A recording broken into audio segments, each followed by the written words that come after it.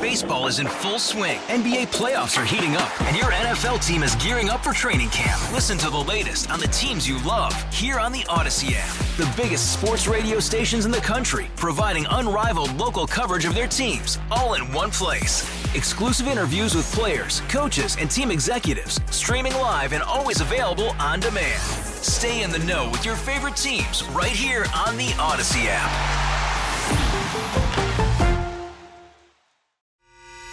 The North Texas stories you need to know. This is the All Local from News Radio 1080 KRLD. Your top local stories at midday on this Friday. Indictments charging murder and injury to a child are returned against a Denton couple in connection with the death of a child.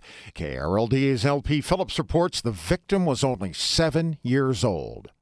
Police say young Phoenix Ho never had a chance. The boy had bruises, burns, and puncture wounds all over his body when he was found dead April 1st. They arrested 52-year-old Todd Shaw for the abuse and the boy's mother, Sabrina Ho, for allowing it to happen. Now both are accused of murder and injury to a child. At the time of the arrest, Denton Deputy Police Chief Frank Padgett said Ho initially said the beatings had taken place over the course of a week, but investigators soon learned it was far more extensive. Ms. Ho kept Phoenix out of school for several weeks to hide the abuse.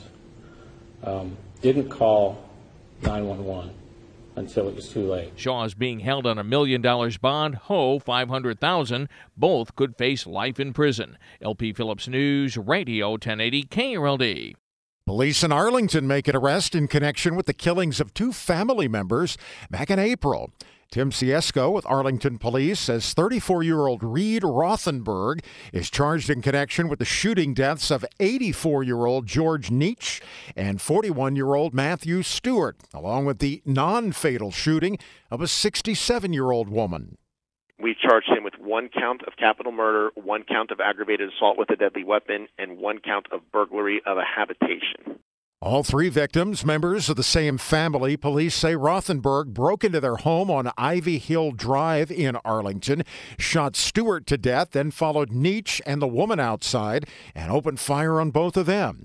Ciesco says it appears Rothenberg had known Stewart, but the nature of their acquaintance unclear at this time. Irving-based ExxonMobil says it's already spending more than any other company to increase production, and it says the federal government could do more to lower gasoline prices. ExxonMobil says it spent $118 billion around the world the past 5 years and $50 billion in the U.S. alone to increase production. The company says that led to a 50% increase in production in the U.S. ExxonMobil says it invested through the downturn to increase refining by 250,000 barrels a day, saying it lost $20 billion during the pandemic and had to borrow $30 billion to increase capacity so it would be ready for post-pandemic demand. President Biden sent a letter to 7 oil companies this week saying profits are currently at the highest level ever recorded, saying they should work with his administration to bring near-term solutions. Alan Skaya, News Radio 1080, KRLD. And the average gas price in Texas off by a fraction of a cent for the second straight day. Here in the Dallas-Fort Worth area, we're down a penny from yesterday. With another summer travel weekend around the corner, Gas Buddy's Patrick DeHaan is optimistic. We could see prices decline anywhere from 10 to 20 cents, maybe more a gallon. I'd like to be optimistic, but oil markets have been volatile lately. But refined products that have exploded in price because of refining limitations are plummeting 15 cents a gallon this morning for gasoline. Diesel fuel down about 13 cents a gallon. So if these decreases stick, it's going to be good news for motorists ahead of the July 4 holiday. And we've seen West Texas crude down as much as $8 a barrel in today's session. Thanks to the ongoing lifeguard shortage, Richardson now says the Heights Family Aquatic Center will stay closed for the entire summer. City spokesperson Greg Sowell says they delayed the decision as long as they could while they looked for more lifeguards, but it seems nobody wants that job. We don't know the cause. We don't know the reason. We are doing everything we think we can do to attract more by offering increased pay, by offering flexible schedules, doing everything we can. The national shortage of lifeguards having an impact in several North Texas cities. Mesquite having to cut back its pool hours. Fort Worth just announced it's doing the same. The Forest Park and Marine Park pools will now be closed every Monday through Wednesday. And when the weather gets this hot, volunteers with Meals on Wheels deliver a lot more than just food. One of the things they do is provide that daily safety check. So it's another set of eyes and ears on our clients each day, and they're trained to look out for signs of like heat exhaustion, heat stroke, and report them back to us so that we can immediately get our clients the help that they need. Meals on Wheels spokesperson Keith Harrison says the safety checks are incredibly important because many of their clients are elderly, making them especially vulnerable to the heat. Coming up tomorrow, hundreds of North Texans will gather in Fort Worth for the 2022 Opal's Walk for Freedom.